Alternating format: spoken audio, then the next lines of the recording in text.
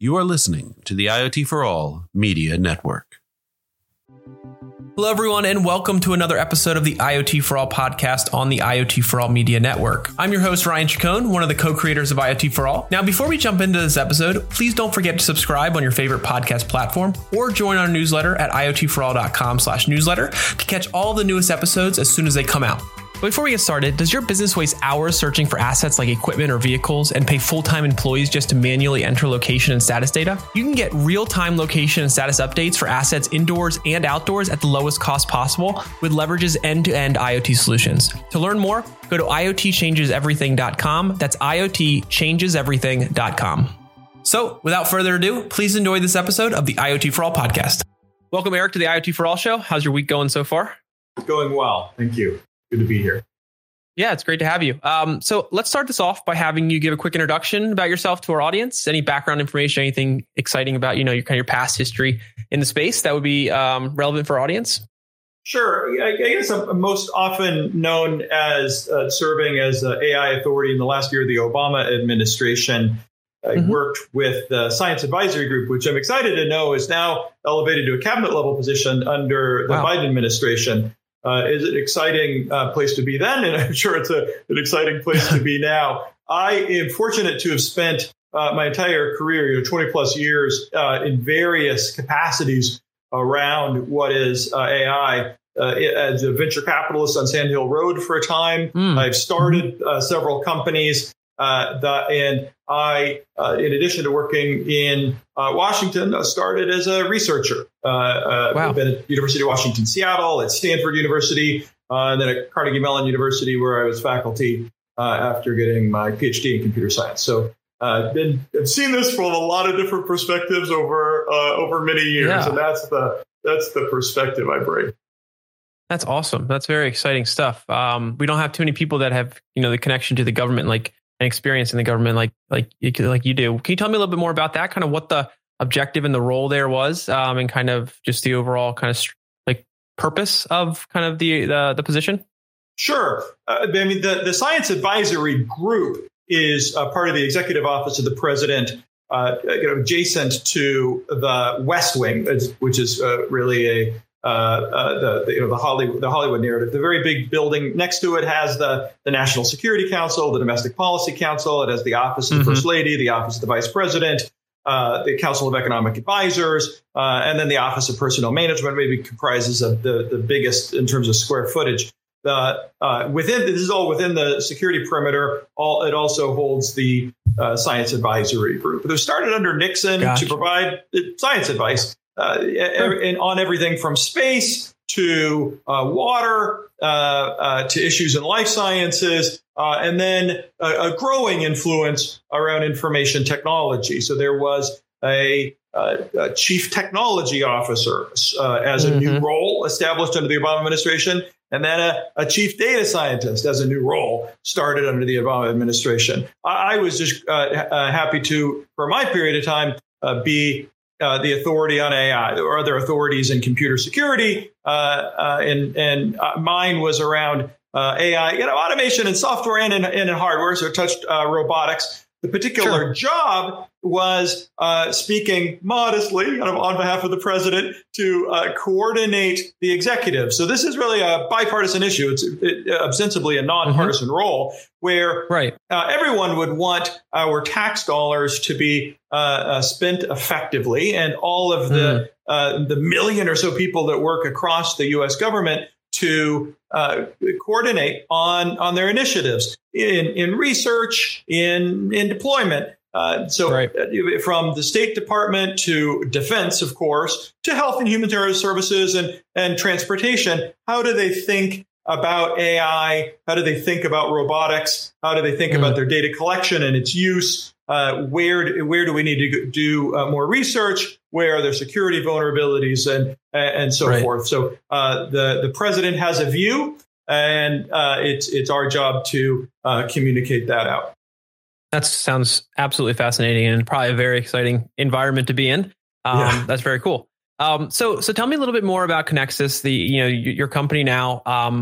Tell us obviously what you all do, the focus there, and then also I'd love to hear a little bit about background on the founding of the company, kind of the story behind it, and the problem or opportunity you saw in the market to obviously warrant the company being started?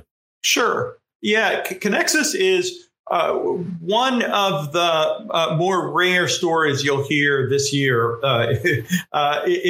It's because the discovery actually is in math. To hear that the MIT say it, Massachusetts Institute of Technology, the institute would say that this is the first ever spin out from their math department.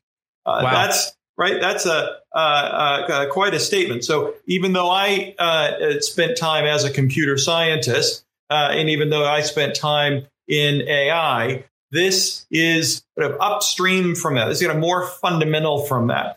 There's a blockage around fully taking advantage of AI, and that is in the collection and integration of data. Okay. Structured data, unstructured data, just all types of data. And this was born of that need. Well, okay, gotcha.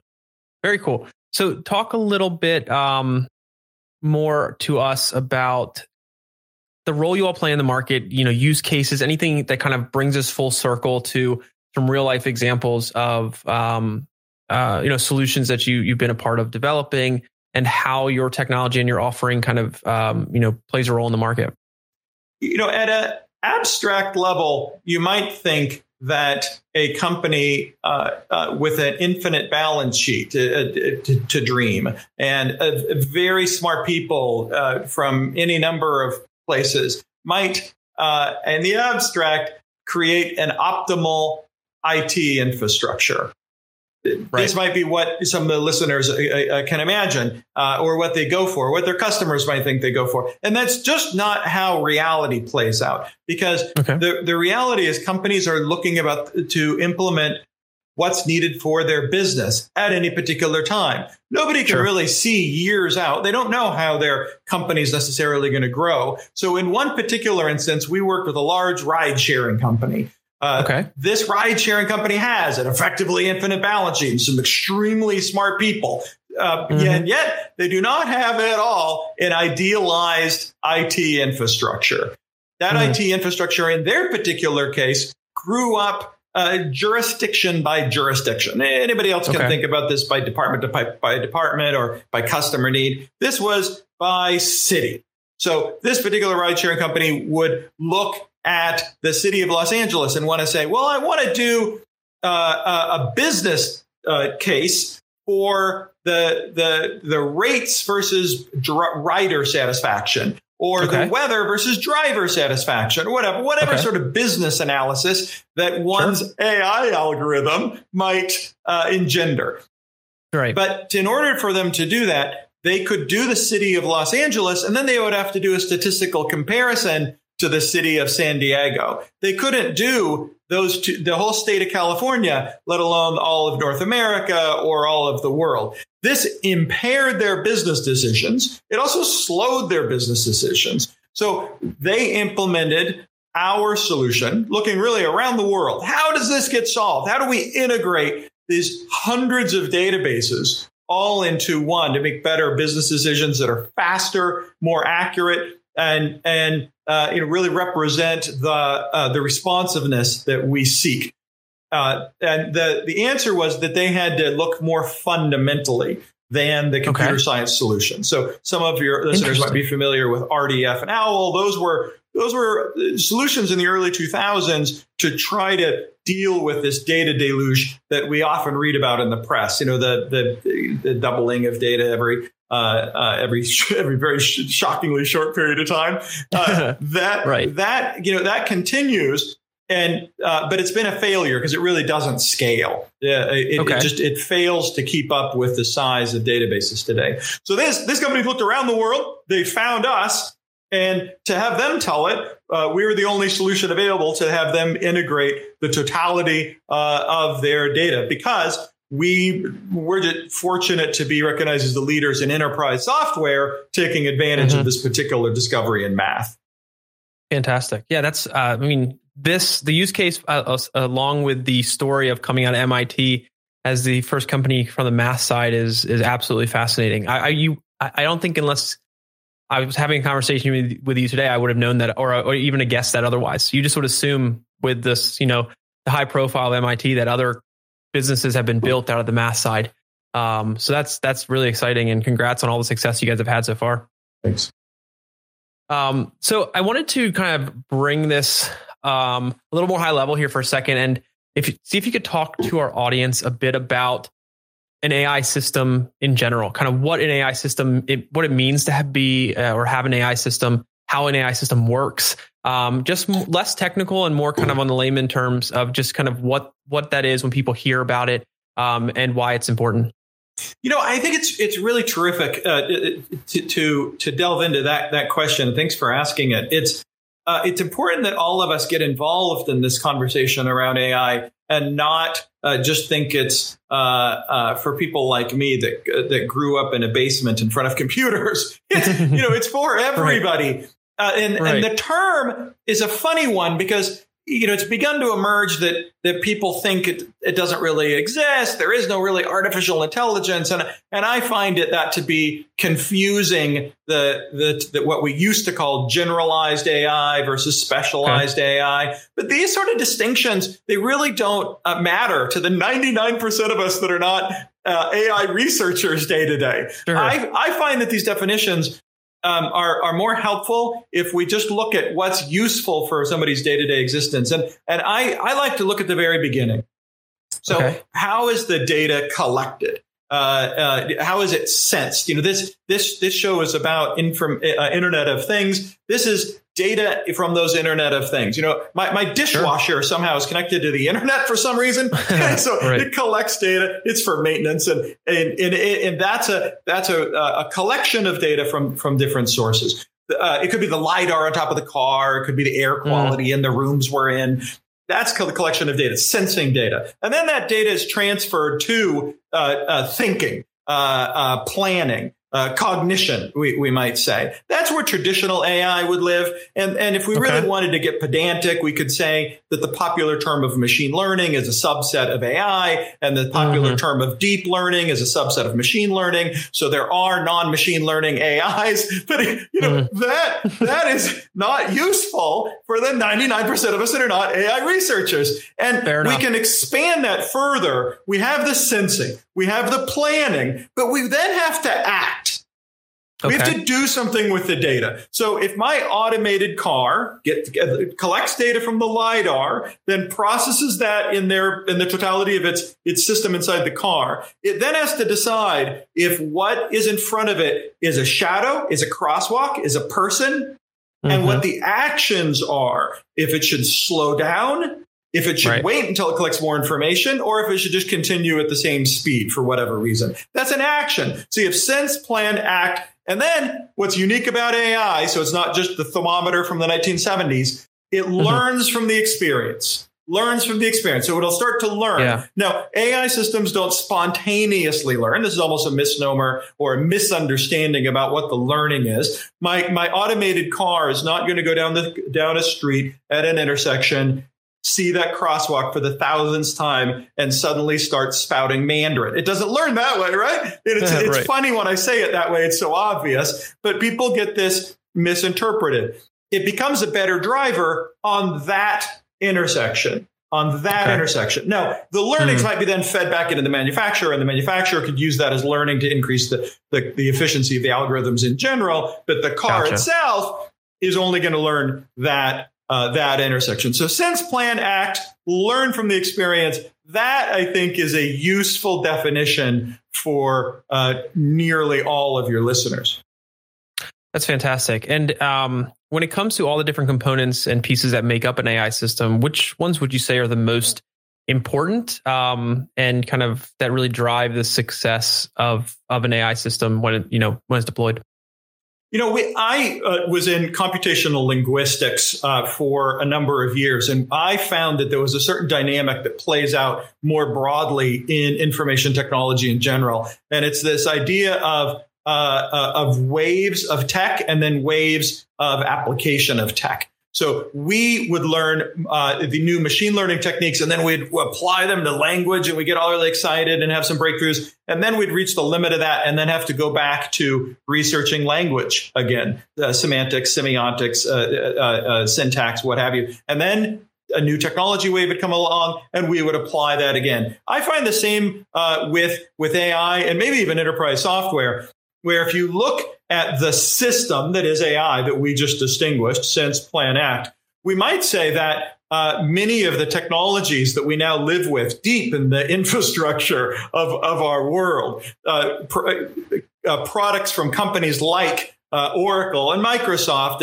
and even Salesforce to some extent, those were really innovative products 20 years ago, 30 years ago, and in the case of Oracle, 40 years ago, right? But the innovation has been felt instead on the consumer side, where that used to be the laggard. But now we have some fantastic consumer-oriented technology devices. But now enterprise software is really lagging. So I might say that whole system is just up for some new developments that are terribly exciting.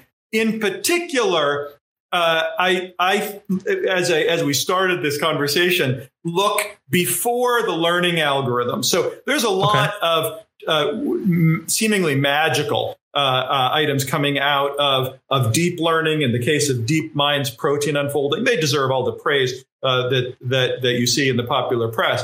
One of the companies I sit on the board of, Petuum, they have a fantastic suite of AI products that can democratize its application across industries. But for many venture capitalists, they're going to be disappointed with the returns in that domain because the bottleneck is upstream from that. Okay.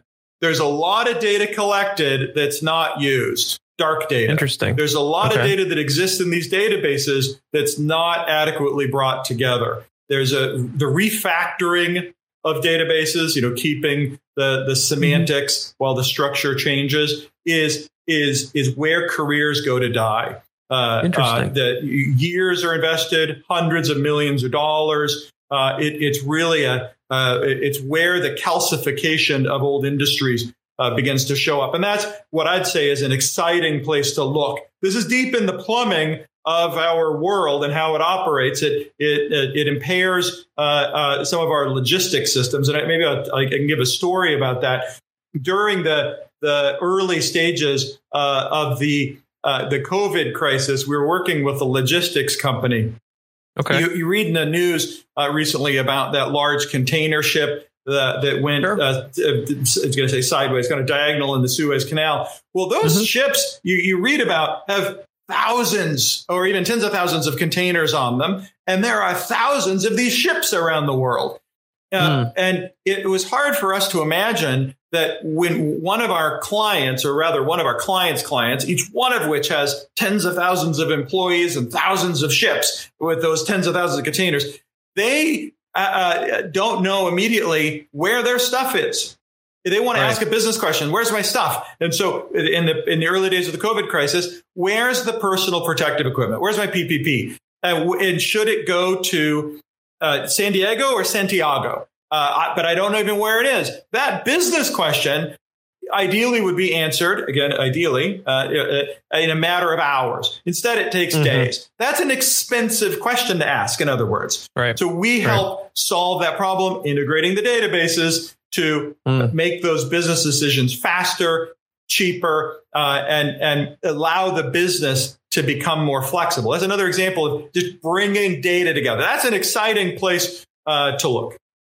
Yeah. So let me ask then from a listener standpoint, what type of company, individual, organization, industry do you all kind of focus on, if any? And at the same time, who out there listening should makes the most sense to kind of reach out and engage you if they're interested in kind of just getting a better sense of the work you do and how your offering could work with what they're doing? Like, do they need to be in a certain stage of development? Do they need to be focused on a certain kind of problem?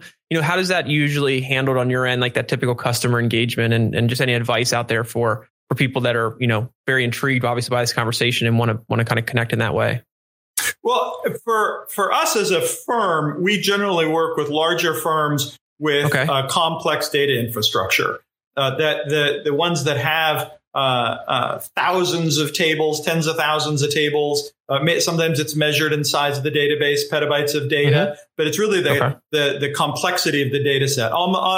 You might say it's physically heterogeneous, but the data models are homogeneous. That's a terrific scenario in which we can provide the quickest value. Specifically in Microsoft SQL environments, that's a good place to be looking to have the quickest return. I can offer in general the guidance for people around the foundational technology for your listeners to just listen for in other environments, which is the discovery of category theory.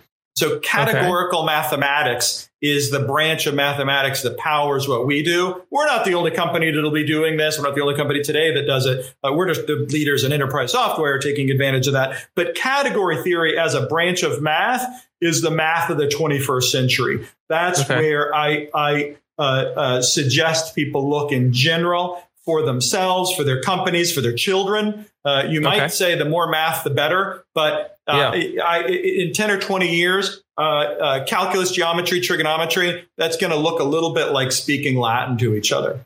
Gotcha. Okay. Interesting. Now, I want to take a kind of a shift topics here for a second and talk a little bit more about when you all were coming to market and kind of forming the company.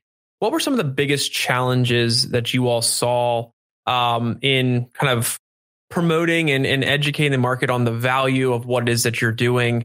Are there anything kind of that stands out to you that was a relatively noticeable challenge and kind of how you guys overcame that?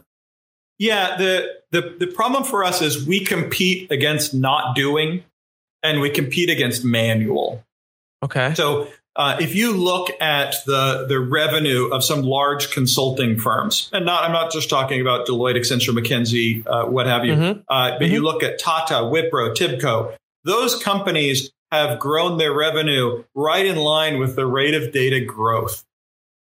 Those companies exist because of a problem in data interoperability, because that process is horribly manual, using tools like from Informatica or Ab Initio, which themselves are good companies, but it's a terribly manual process that seeks to be automated. But if a company has grown up with this business process of just putting a decision through even a manual operations, shifting out of that can be not worth the effort, not worth the risk. Sure. So that was a challenge. Even the canonical 10 times benefit or even 100 times benefit can be a misleading metric if what you're competing against is a given business process. And you can know this intellectually. I knew this intellectually. I've taught this, for goodness sake. But coming upon it firsthand it's funny to see in action, where just the nature of large organizations is no one person is in a position to disrupt the business process. No one wants to change their workflow. That's a lesson to learn. 100%. I understand that completely. Yeah. Absolutely.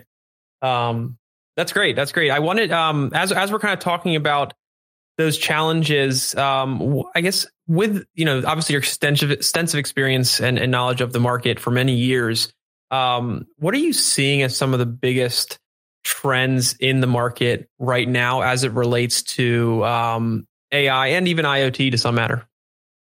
IoT, I think, is being misinterpreted in its impact. It's not about collecting more data by itself that is the value. It's the relationships between the data. So it's not. We worked with this utility company in Europe that had windmills. I came to find out there are 5 large windmill companies in the world. There are more, but there's 5 companies comprise 90+% of the market for windmills. Now, those windmills for you and I are interesting only to the extent that they supply power. Right? I mean, they're green power. That's fine, but we don't care about the nuances, right? But there are sensors on those windmills that will detect the temperature. It's 4 degrees centigrade. These are in Europe. It's 40 knot winds expected.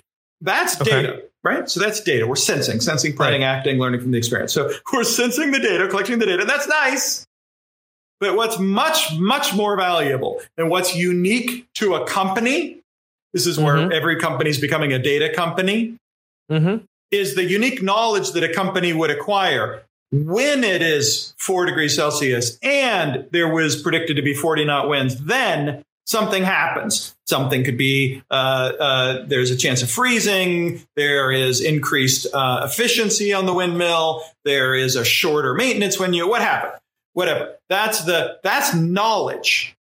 Yes. That's valuable. The data collection, much, much less valuable. It's the knowledge from the relationships of the data. The sharing of knowledge, that's the future. And then going one step further, it's the patterns in the relationships of the knowledge. Those are the people that are going to own the future.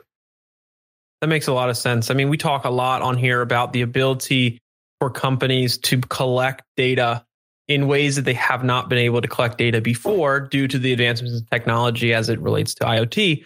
But it's interesting, your approach, which makes a ton of sense, which is the data collection is becoming a bit more trivial now, and it's actually what you do with that data, how you interpret the data, the decisions you make on that data, basically that knowledge like you're talking about is what dictates the value and the success of the entire process to collect the data. That's a great way to kind of explain it, what you're saying, because it hasn't really been explained that way to our audience, I don't think, as of late.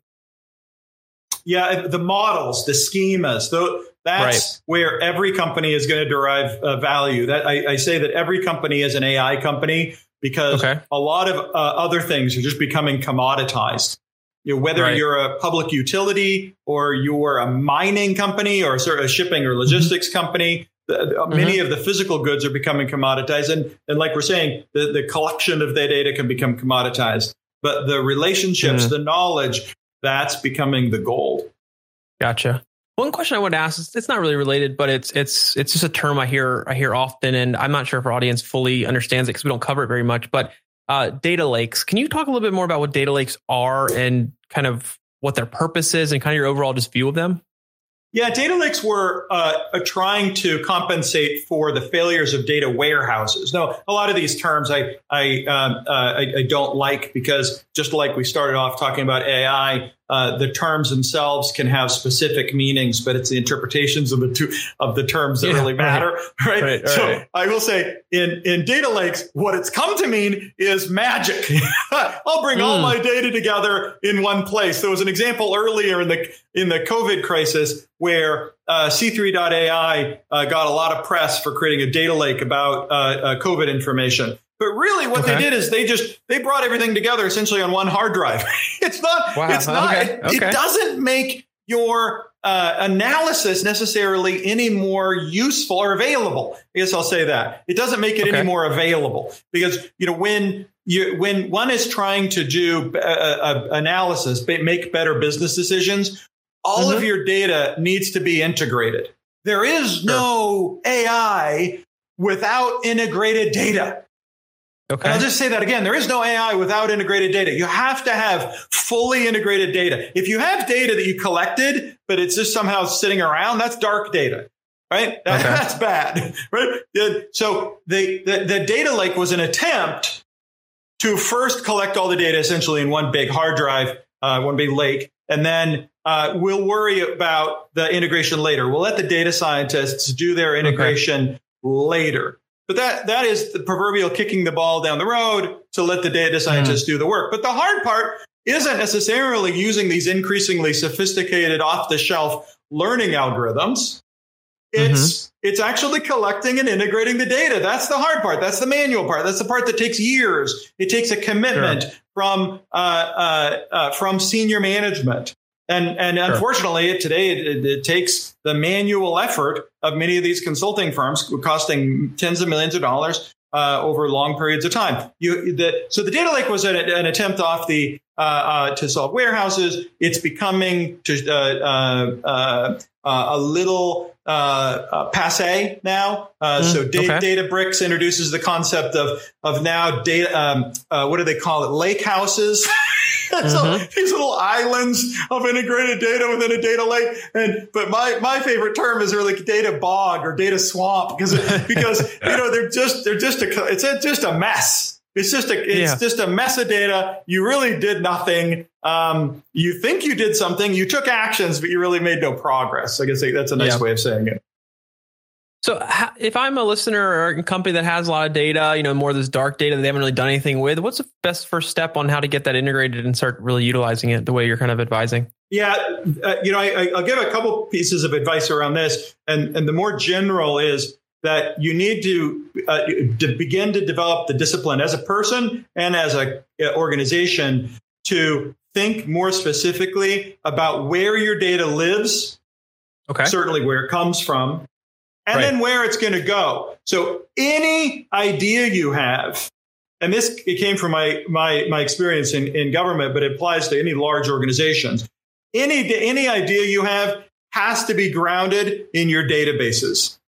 This is funny for an AI guy to be saying this but this is where the limitation is. Where is the data coming from? Where is it going to be stored? Where is it going to go to? You need to be thinking in very specific terms. If I thought of any public policy failures, but this also goes true for business failures, where those germinate is in databases not talking to each other. So you need to think very specifically, where does this data live? What formats does this data live in? How will we, over what period of time, integrate that data? And I can just give a story about how pernicious this problem is. So we're working with a large hospital chain in northeastern United States, a brand name hospital chain. This is one organization that has different definitions of diabetes. Okay. And you think, well, that sounds weird. I don't quite understand that. Diabetes just is. I can go on Wikipedia and it seems like a pretty consistent definition, right? But it's that they haven't thought as an organization formally about a way that they can agree on the definition. So one department may have their own uses for their data collection and have agreed, essentially saying diabetes, yes, no. Yeah, diabetes, do they have it? Okay. But another part of the same organization might instead say diabetes, how long ago? When did it start? And another part of the organization would be maybe from well-meaning people thinking, well, I'm not just going to say yes, no, or when did it start? I'm going to say diabetes, how bad and how are we treating it? Right. And that all can be in one column of data called diabetes. You can do the same thing by date start. This happens in every organization. Date start. What does that mean? Date start when I first detected it. Date start when I started treatment. Date start when the contract started or when the contact started. Date start. And if I want to bifurcate that table into something more meaningful, that's actually a very difficult process and can result in catastrophic failures. Mizuho Bank is a Japanese bank because of exactly this sort of problem, had all their ATMs go down for a day. All their client accounts go down for a day. That's a failure of production databases and generally around these database refactoring problems. That makes a lot of sense. That's fantastic. Thanks for sharing those insights. Because I think a lot of people out there that are getting started on this journey are understanding the data collection part, but it's that next piece of understanding how to utilize the data and not just have their data, sit dormant is something I think they could use a lot of kind of help and advice on. So I appreciate that. As we wrap up here, I have a couple last questions. One is, it's a comment that a lot of people that are new to, or just kind of hear about AI, see it in movies, see it on TV shows, kind of talk about as, a future fear about, AI replacing humans. And I'd love if you could just give your thoughts on that kind of topic and how you see that being either a correct or incorrect statement and what you kind of see as the future for AI as it relates to interacting with humans. I got this question every time I would meet a new congressman when I was in Washington, and there's a lot of different ways to address it. The idea is that AI is not going to be a utopia, and it's not going to be a dystopia. It's going to be somewhere in the middle, and the where in the middle is going to be up to us. The how in the middle is going to be in how we engage in this conversation. AI could be thought of as an augmentation. It could be thought of probably more generally as an automation. And its automation has replaced humans for as long as we've had tools, really. And we don't really shed a tear for the treasury bond traders that lost their jobs because of machine learning, right? We might be a little more empathetic to the telephone switchboard operators or the elevator operators. You remember we had manual elevator operators, before either of us were born, maybe before our parents were born. And those elevator operators came out, and those elevators became automated. People got concerned about elevators. And in order to entice people into the elevators, to make it seem safe, music was introduced to the elevators. That's what we got the term elevator music. Made it seem safe and welcoming. I'll be part of this automation. So automation can be scary. What's different today? What's changed? Why, besides the term artificial intelligence, is this something different? It's that digital technology by its very nature doesn't work. And then when it works infinitely well.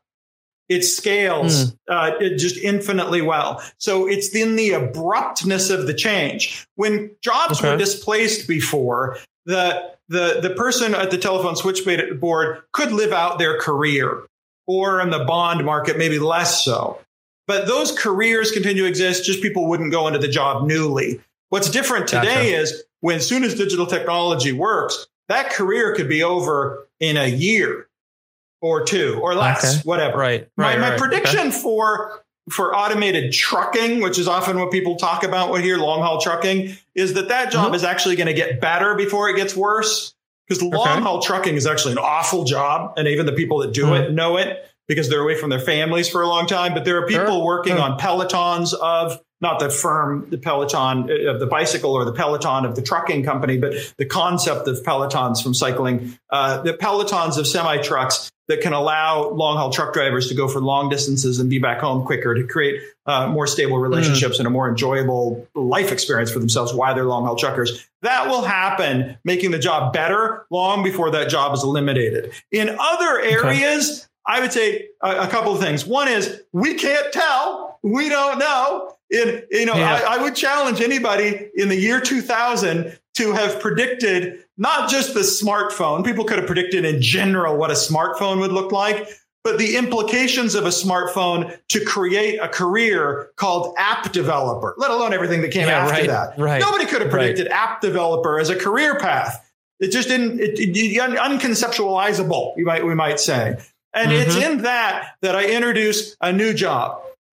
The new job is that of an ontologist. Now, this is not ontologist like the philosophy that we all it came about, nature of being and all that from school. But Amazon has now 12 ontologists, 12 professional ontologists, and they're going to hire 12 more in 2021. If you look at some life sciences company, go to Pfizer or Amgen, whatever, they're hiring ontologists. And ontologists capture the knowledge of the organization. They are professionals at figuring out how to capture knowledge. That is a new career that is emerging, and it pays quite well. But that's something none of us could have predicted even 5 years ago. And that's what I suggest is going to happen. What we can do is be responsive to this future. Don't try to predict it so much, but set up our lives to be responsive to what's coming down. You can't predict the next pandemic, but you can be responsive quickly. And that comes from integrating all your data so you can make better decisions more quickly. That is a fantastic way to end this. Because I totally get where you're coming from. It makes a lot of sense.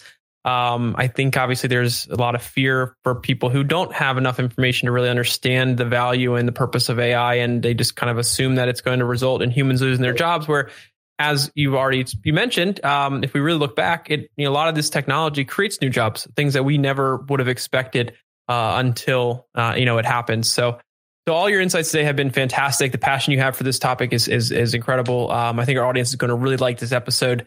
The last thing I wanted to do is just kind of last couple seconds here, just give an opportunity to kind of share if anybody out there is listening and wants to learn more about Conexus, learn more about what you all do, the offering, or potentially is looking to potentially engage in some kind of relationship. What's the best way they can go about doing that?